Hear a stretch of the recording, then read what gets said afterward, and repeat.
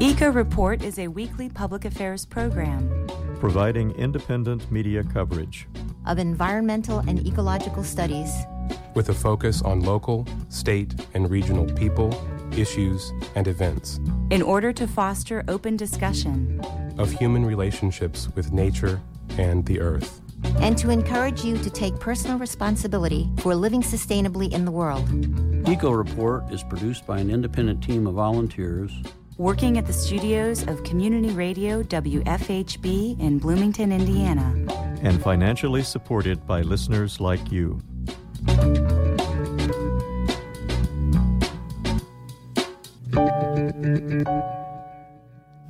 Hello, and welcome to Eco Report for WFHB. I'm Julianna Dailey. And I'm Frank Marshalek.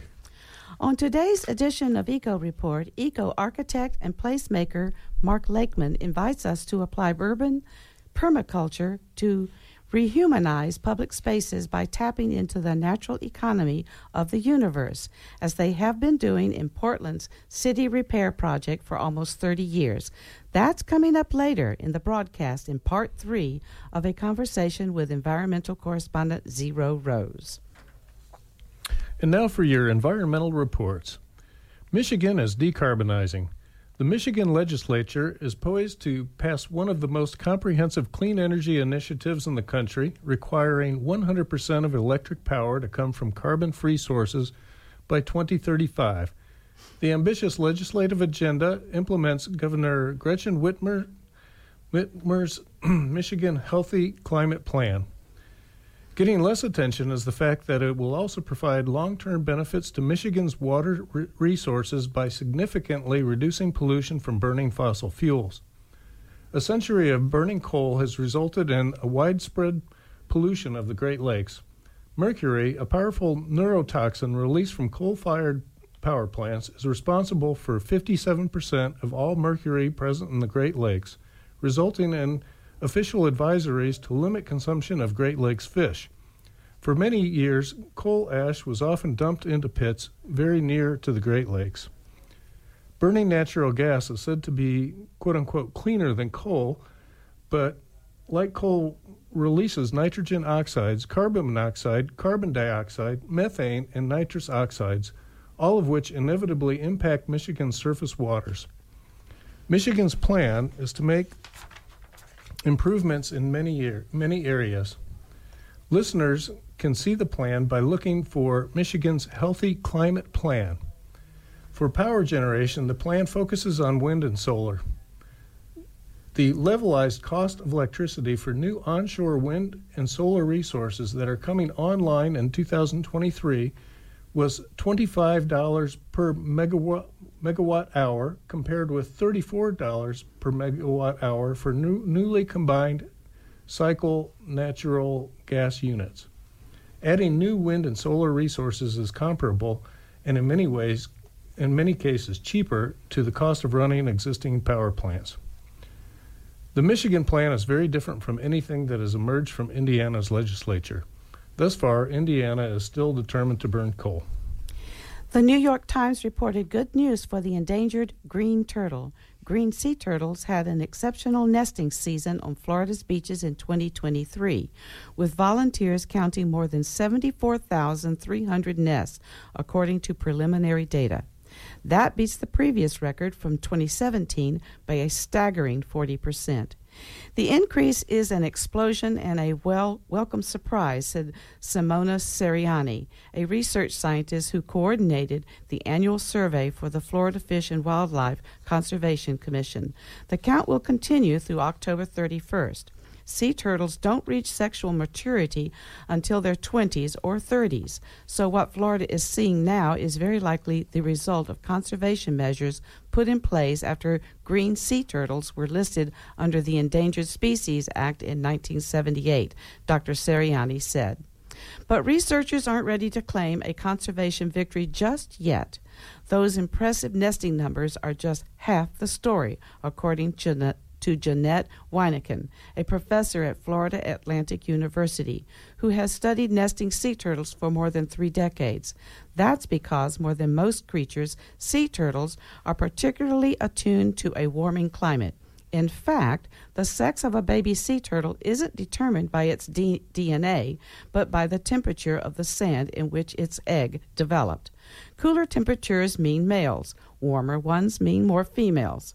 According to Dr. Wyneken, who has been monitoring incubation temperatures and sex ratios in the nest of green sea turtles in Palm Beach County since 2005, in recent years, the proportion of male green sea turtle hatchlings has dwindled substantially. In the past few seasons, between 87% and 100% of the hatchlings she has tested have been female. In the short term, such a skewed sex ratio could actually be a boon to green turtles. A breeding female lays between 2 and 9 clutches of about 110 eggs each in a season. And a greater proportion of females in any given generation means more nests in the sand 20 years down the road. That is, Dr. Wyneken said, as long as there's enough boys to service the girls. With locations favorable for growing grapes for wine expanding northward as the planet warms, is it possible that wineries in Scandinavia will increase? Actually, we might start with the question of whether Vikings grew grapes for wine. It has been thought that grapes were not grown in Denmark before the medieval period, but the local Denmark reports that strontium isotope analysis of 2 grape seeds recovered at the site of the Viking settlement at Tisø, or Tisø in English, suggests that they may have been grown on the main Danish island of Zealand. That island is warmed by the Gulf Stream. Norway is now warm enough for wine grapes. There are already half a dozen commercial wineries in Norway. A wine growers association has already been founded and has a bevy of amateur winemakers as members. The grapes grown include Solaris grapes for white wines and sparkling wines, and Rondo for red, rosé, and sparkling wines. In addition, other hybrids such as Leon Millet, Cabernet Cortis, and early Pinot Noir. The scale of sales of wines from Norway is small. Beer and vodka, and of course aquavit, a schnapps based on with anise flavor, are the only alcoholic beverages produced in large quantity in Norway. In the southernmost parts of Denmark and Sweden, the climate allows new grape regions to emerge. Sweden is an official wine country since 1999. A major utility in northwest Indiana has plans to greatly reduce its carbon footprint. The company is the Northern Indiana Public Service Company, NIPSCO, which headquarters in Merrillville, Indiana. One goal is to be coal-free by 2028.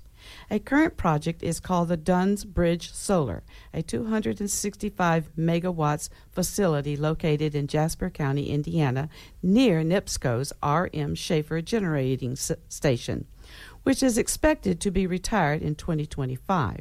This facility is the first of a 2-part solar project currently under construction and is expected to produce 435 megawatts of solar paired with 75 megawatts of battery storage. These 2 projects are expected to generate approximately $59 million in additional tax revenue for Jasper and Stark counties over the life of the facility. NIPSCO's electric generation transition toward a more balanced and reliable portfolio, including its plans to retire all its remaining coal-fired units, is driven by real-world data and economics. NIPSCO has also performed ongoing analysis of current market conditions and changes in market rules, which support NIPSCO's current generation transition path. The company plans to be coal-free by 2028, driving a reduction in carbon emissions by more than 90% by 2030, compared to a 2005 baseline. NIPSCO's current wind projects are performing well, and 100% of the excess power sales currently goes back to customers, which is nearly $60 million since 2021. Going coal-free in one of the most polluted areas of the state should also mean fewer deaths from air pollution. And now we turn to Zyro Roze as he asks Mark Lakeman of Communicatecture about the inception of Portland's City Repair Project, a grassroots uprising that began reclaiming street intersections as civil centers by gathering neighbors to rehumanize public spaces, asserting cultural agency by painting street murals, planting gardens, erecting solar tea stands, building earthen benches and whimsical art installations, all without permission from local authorities. The full interview is available on the station's website as an Eco Report Extra and can be found by typing in Eco Report Extra at WFHB.org.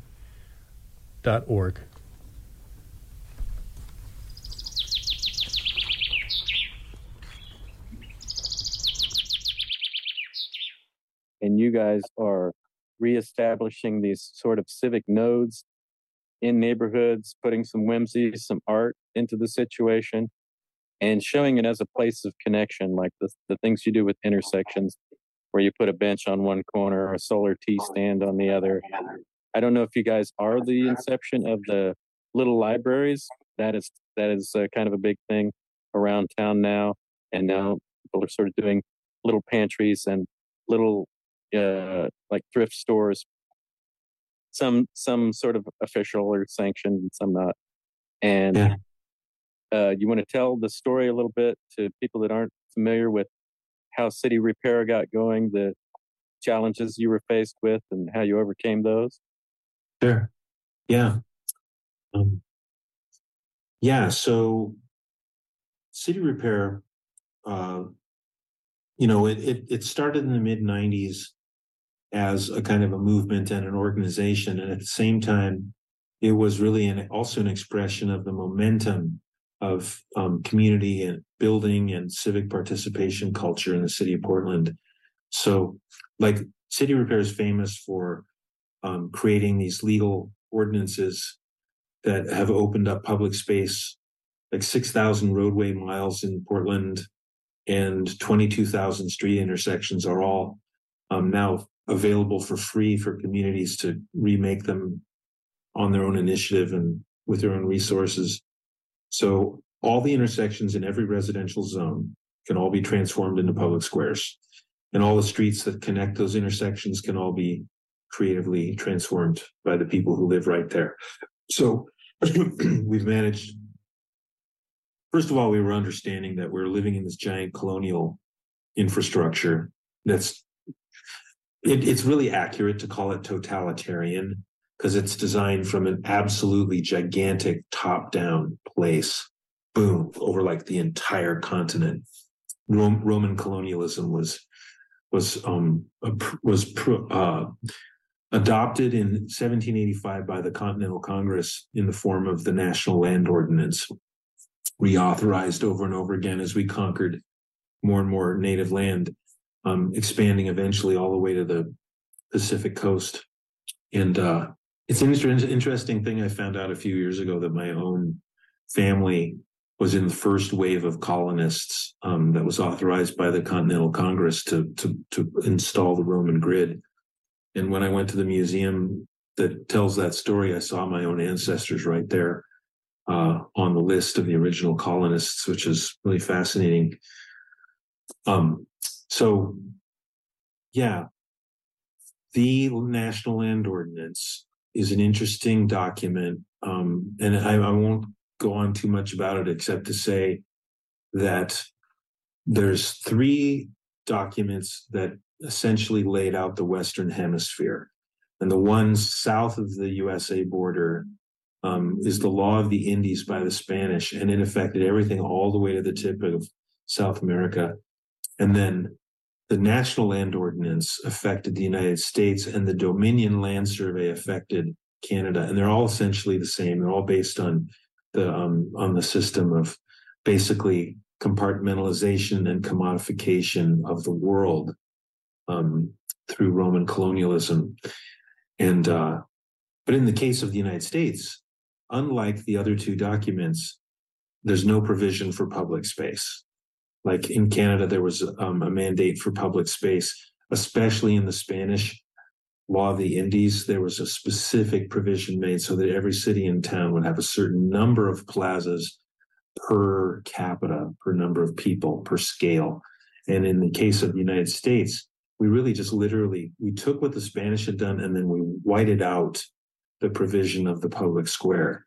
And the reason that we did that was because the Continental Congress had just witnessed how vital public space was in our struggle against the British.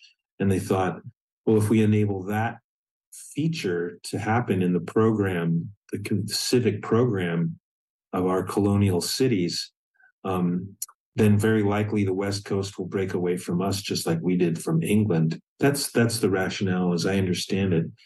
So here we are living in these cities that are actually designed to omit public space. And they're, as Noam Chomsky breaks down really beautifully, we are designed in a very strange way. We are a colony, like we began as a colony, and then we broke away and aspired to become an empire. So we already were systematized, and then we further systematized in a way that would basically be to the advantage of the ruling wealthy class going forward. So our society is, its patterns and processes are very different than in other countries that are more culturally focused. Like for instance, in a neighborhood, one way that this plays out is you're sitting there watching all of these processes of change that feel invasive, and it's become so normal. You don't ask yourself, well, why doesn't the community have its own processes of change that are dynamic? Like, why don't we work with each other to make these changes happen? Why does it always happen as an exploitive violence that's coming at us from the exterior?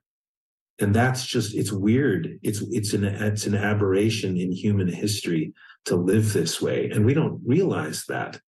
We also don't realize that it's an aberration to walk around feeling alienated from other people and not have a single damn place to sit in your entire neighborhood. You know, there should be spaces for just being there and enjoying the passage of time with other human beings. So really weird in the sense that we don't have those spaces, and we have the fewest in all the world in our communities. Yeah, I remember seeing a meme online. People love to look at it because it's a bench that's sculpted. It looks like an open book. So the back of the bench is one side of the book, and then the seat curves, is the other side of the book. And then you go, oh, that's cool. And then somebody says, actually, you look at the curve of it and everything. It's made to make it so nobody could sleep on that bench. And I guess I don't even know how long you could sit on it with the way, ergonomically. So even they do employ some art in some of the ways that they discourage, people from loitering vacancy. That bench was built by my best friend. Oh, really? Pedro. Yeah. Is that the true situation of it, that it was actually made to not be able to sleep on? Yeah, it was built at a campus where they were afraid of that kind of thing. And at the same time, it's sitting under this huge porch with all this surface area where anyone could just sleep on the floor if they wanted to. So, yeah, strange. Yeah, lay behind it. If I can understand the fears that people have. I mean, I understand. And at the same time, if you do things that are outward and basically extend a hand, people will respond. Situations where you actually bother to communicate with houseless people and you offer them an amenity, they're very happy to, and I'm generalizing with a lot of confidence, houseless people are really happy to take care of something for someone. They want to be entrusted, and they want to have responsibilities. So if somebody says to them, will you please take care of this bench? I see you here a lot. You use this bench. Would you please take care of it and make sure that nothing bad happens? When you ask somebody who has nothing to have a role, it's just shocking, maybe for some people, how they will respond, because at least they have a sense of a belonging there now, because they've been asked to take care of something. That's what's really going on. And when we just treat people like we should be afraid of them, and we dehumanize our own space, we impoverish everyone's experience, and we don't let good things happen. And I think it was I think you had said in a talk I saw at the Unitarian Church years back that there was a Native American leader that told you guys to just go ahead and start doing things and stop asking for permission. Yeah, I quote this guy Elk River a lot. He was a Cheyenne roadman, traveling Cheyenne shaman, you might call him. And he helped get the whole project started, and said some of the most beautiful stuff to us to inspire us. One of the most wonderful, profound things that he ever said was, and this was in the context of lots of discussions, dialogues, where I got to ask a bunch of questions, and he was like, I guess he was saying how we divide ourselves not just from each other, but we divide ourselves internally because of all these fears. We're constantly acting from fear. So we're always making divisions. We're always compartmentalizing and separating ourselves from each other. But he's like, you do it to your own interior world as well. And he said, if you really want to change the world, then you have to start acting like the natural economy of the universe itself. And if you notice, like every time you draw a breath, who's making the air? It might be God. Whoever, like whenever you draw a breath, it's there for free. Like your body is a gift of love. Nobody charged you for it. The world that you're on, like, is this constantly self-regenerating system that's delivering your entire reality for free. So if you can start acting from a place of reciprocity yourself, where you just share, everything is ultimately going to be okay. But only if you can get into it, like this is what he said, get into a groove with the universe. Like, we're the only ones that are really screwing up the world. Everybody else isn't. Like, all the other species and the entire planetary biosphere is actually in this whole self-regulating pattern that's fearless, and we're the ones that are screwing it up for ourselves, and we're the greatest danger. So, like, yeah, getting into a groove with the universe. I mean, it's so beautiful to think, like that metaphor, feel the force. That's what it's talking about. Work with the force of nature itself in the things that you do and the choices that you make. And so if nature itself is outward and endlessly sharing and doesn't keep track of anything, and there's no there's no spreadsheet about it, it's just constantly abundant and constantly sharing and cycling and reciprocating, regenerating, then be like that. Liberate yourself. Like, if you're a selfish person, just stop it and feel the power of liberating your creativity. Like, one thing I know for sure, when I act like that, I liberate my creativity so that there's just no end of what I have to share once I start letting it go and sharing. This is In Nature. The Cuban tody is a small, colorful bird that is among the 30 species of birds that can only be seen in Cuba. The tody is just over 4 inches tall and weighs a mere 2 ounces. It has a large head relative to its small body size. The tody has a vivid green neck and back, a red throat, pink on its flanks, and a blue ear patch. This bird is common throughout the island, residing in a wide variety of habitats. At times, the Cuban tody may be difficult to see, but this tiny bird constantly calls from its hidden perch with a soft, rolling trill. Tody pairs nest in a long tunnel in a clay embankment or in a tree cavity. The entrance, tunnel, and nest are lined with grass, lichen, and feathers. The female lays 3 to 4 eggs, and both parents incubate and raise their young. Todies primarily eat insects, but may also include fruit, spiders, and small lizards. The tody is subject to predation by the introduced Indian mongoose and by people. You've been listening to In Nature, a production of WFHB in Bloomington, Indiana.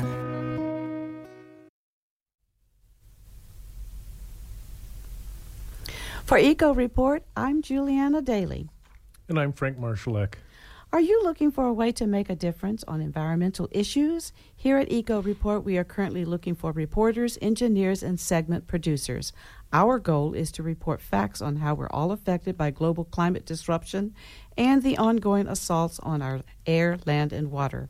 We also celebrate ecologists, tree huggers, soil builders, and an assortment of champions who actively protect and restore our natural world, particularly those who are active in South Central Indiana.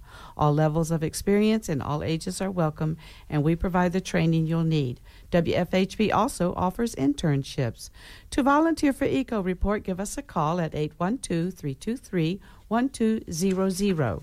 or email us at earth@wfhb.org.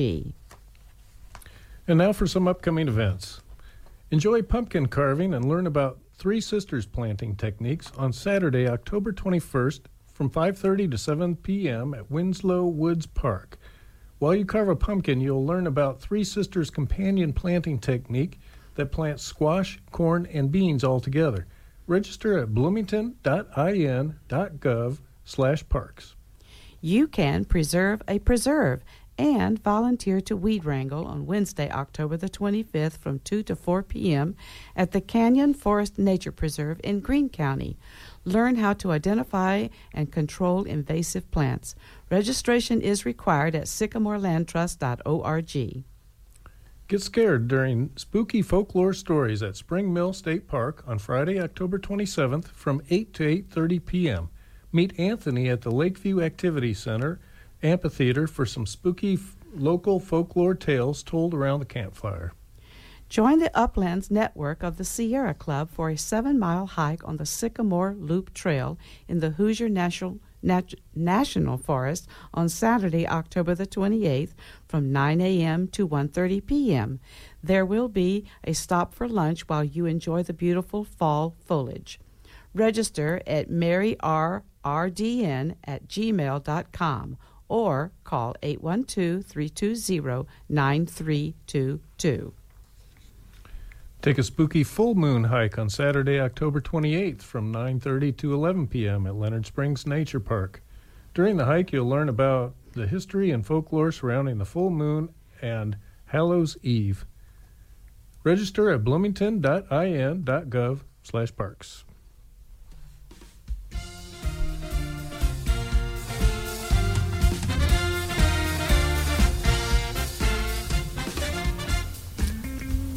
And that wraps up our show for this week. Eco Report is brought to you in part by MPI Solar, a Bloomington business specializing in solar hot water, solar electricity, and solar hot air systems. MPI Solar designs and installs solar power generation systems that encourage independence and individual responsibility. Found locally at 812-334-4003 and on the web at mpisolarenergy.com. This week's headlines were written by Norm Holy. Today's news feature was produced by Zyro Roze and edited by Noelle Herhusky-Schneider. Julianna Dailey assembled the script, which was edited by Zyro Roze. Julianna Dailey compiled our events calendar. Cade Young and Noelle Herhusky-Schneider produced today's show. Brandon Blewett is our engineer. For WFHB, I'm Julianna Dailey. And I'm Frank Marshalek. And this is Eco Report. Thank you for listening.